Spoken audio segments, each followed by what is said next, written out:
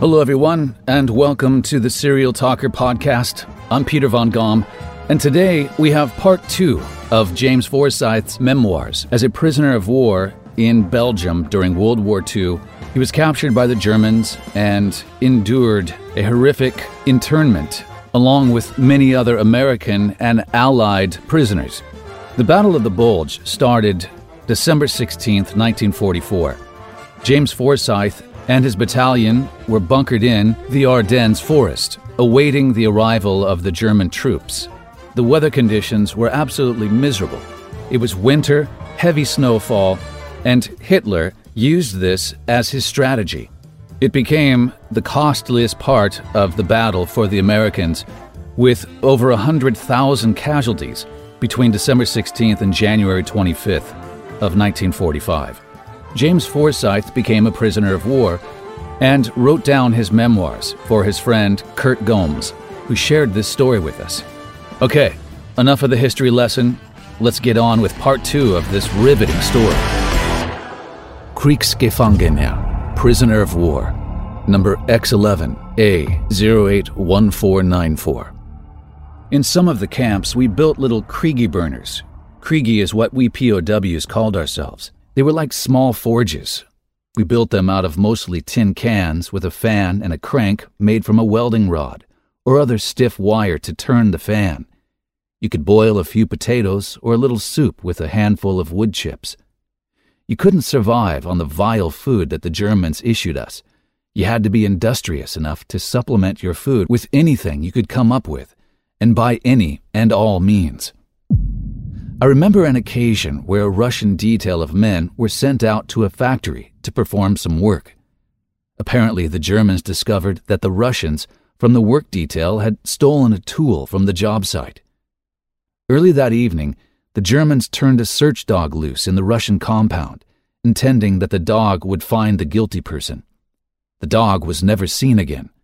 The story is that the Russians butchered the dog and had a feast. There were no rats, cats, dogs in or around the compound. They were all considered a delicacy. The occupants were near death from starvation and would eat anything. I have no use for thieves and liars. However, I and most other prisoners were reduced to stealing anything we could use. When I was out on a work detail, I stole anything useful that I could hide under my clothes and bring into the camp. At times, I came into the camp with potatoes in my pants leg. You quickly learned which guards wouldn't perform a detailed search when you returned to the camp and would take a bribe or turn their heads and allow small, harmless items to be brought in. About a year before I was captured, I was a physical specimen. I weighed 178 pounds, 6 feet tall, 29-inch waist, 48-inch chest, flawless teeth, extremely strong, never defeated in any and all styles of wrestling from college rules to no rules full contact fighting. Due to my experience and ability in the martial arts, I was extensively trained in the Air Force for special commando services where courage and knowledge were required.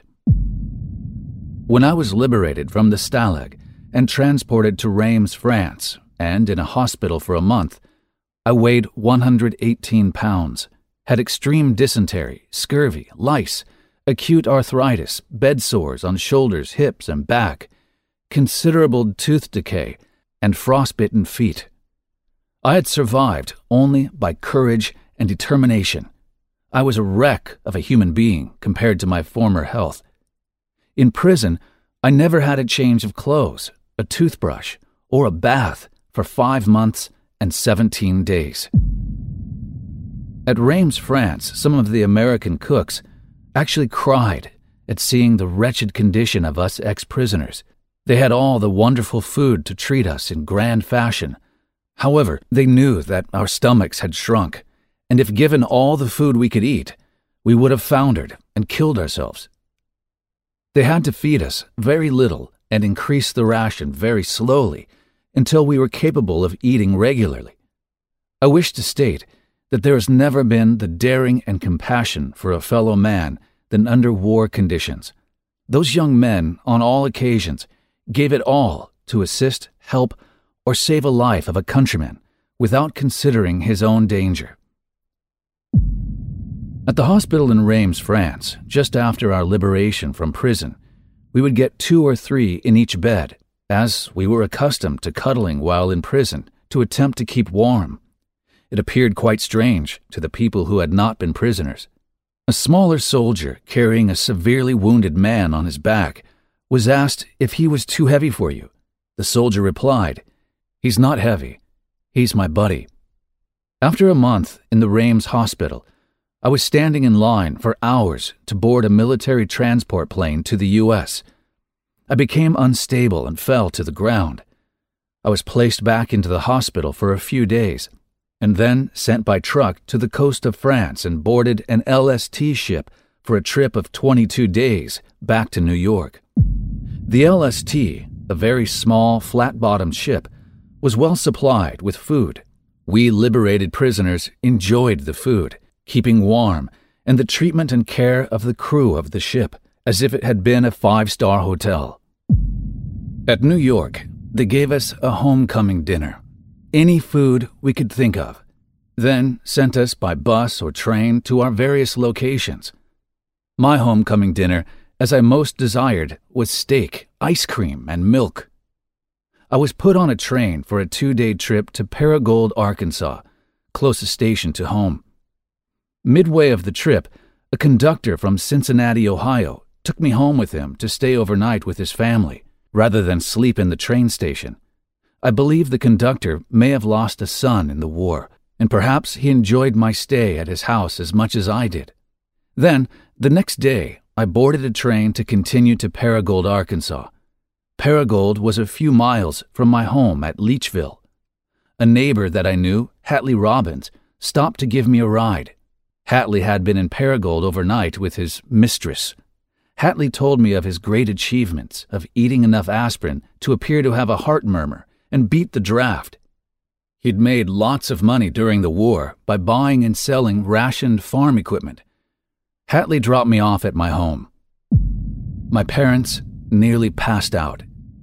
They had never received news of my release. The only news they received was from an English girl I dated a few times while in London, Alice Shine. Alice knew how to get news from the War Department, and she learned that I was missing in action. She wrote to my parents to tell them the bad news, that I was missing in action. They eventually received information that I was alive and was a POW. With no further news, they had given up hope and assumed that I was dead. 7 days at home and then to the Army-Navy Hospital in Hot Springs, Arkansas for 30 days restoration, discharged, and went home. I wish to enlighten my friends that may read this document that all Germans were not bad. I've always believed that many Germans did not condone the actions of the war, that they were caught up in the circumstances simply because of where they were born, in Germany. I had more respect for the Germans than most other nationals in Europe. I had on more than one occasion experienced that myself and other prisoners were treated with all the kindness that circumstances afforded. The Germans had fought a long, hard war and had little for themselves, much less having to share what they had with thousands of prisoners. One time, several of us prisoners had been walking constantly for several days. The guards found a large barn on the outskirts of a small village. They commandeered the barn and kept us prisoners overnight in it. The owner of the barn and a beautiful young daughter, probably 18 years of age, came into the barn to talk to us. We expected, as usual, a propaganda speech about how great the Germans were. The young lady mixed in the crowd and talked to individual prisoners with ease. She implied that they would soon have some food for us.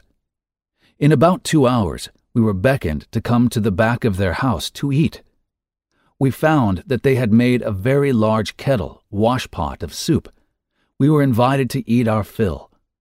The soup was made with carrots, potatoes, turnips, barley, and horse meat. Horse meat was common in Germany. At the time, I thought this was the best soup I had ever eaten. They also had an abundance of good bread, fruit preserves, and honey butter. Honey butter was made from coal. It tasted like a mix of honey and real butter, As it turned out, the man was the Burgermeister, mayor of the village. He had lived in St. Louis, Missouri for many years. He had operated a well-known piano store and was a successful citizen in St. Louis. He was back in Germany when the war started to handle the title work of properties that was willed to him by his German parents. He couldn't leave Germany for the duration of the war. Bear in mind that the finest young people were the first to go into service. They were also the first to die to save this most wonderful United States. For all to appreciate and enjoy, they had the courage and guts to do the job. Most of their guts are still over there. Who knows how many future geniuses that had a productive future ahead of them were snuffed out by a 10-cent bullet. For several years, I was angry with all the Americans here in the States that griped because they had to endure rationing of butter, sugar, meat, and gasoline, while working at an overpaid job that they wouldn't have had if it weren't for the war. They should have seen and endured my conditions. Now all is forgiven.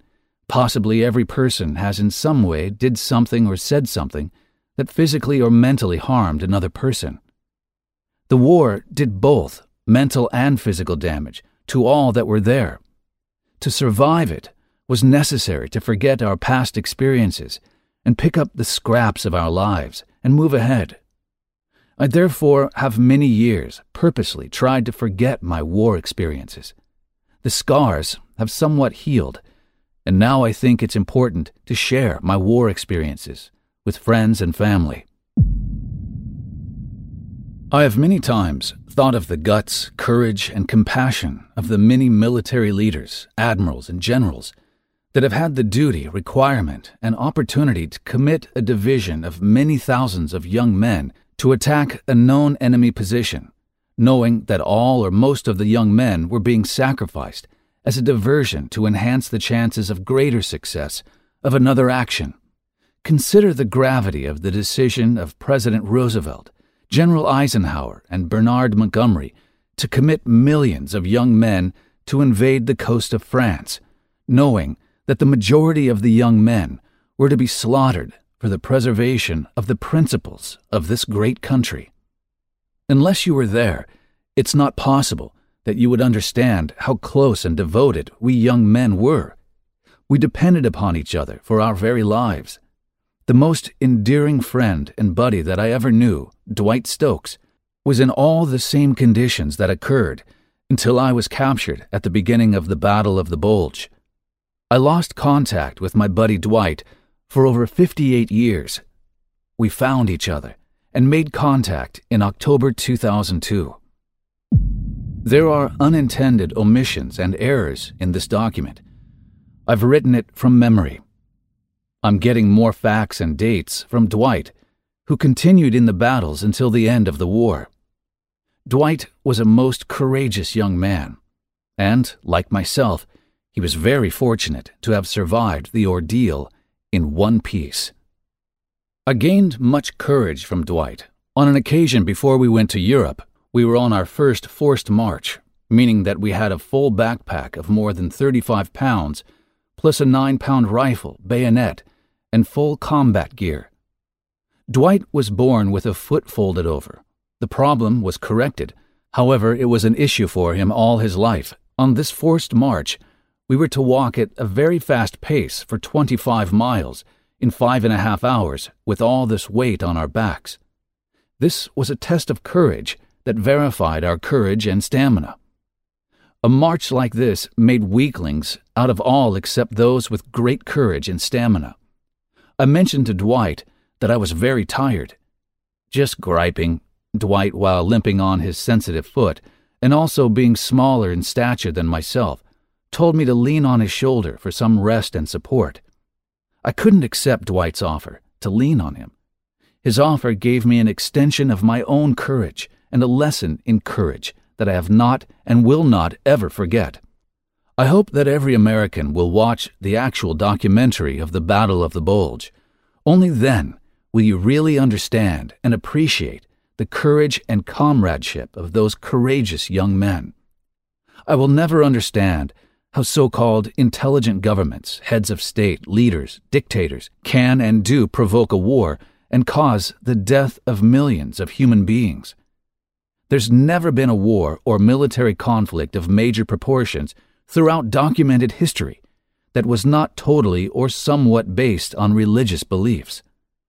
Every German helmet was inscribed across the front, Gott mit uns, God is with us. Forgive me for not recognizing the mental anguish of my parents who drove me off to the county seat to catch the bus to go off to the war. James D. Forsyth. And there you have it.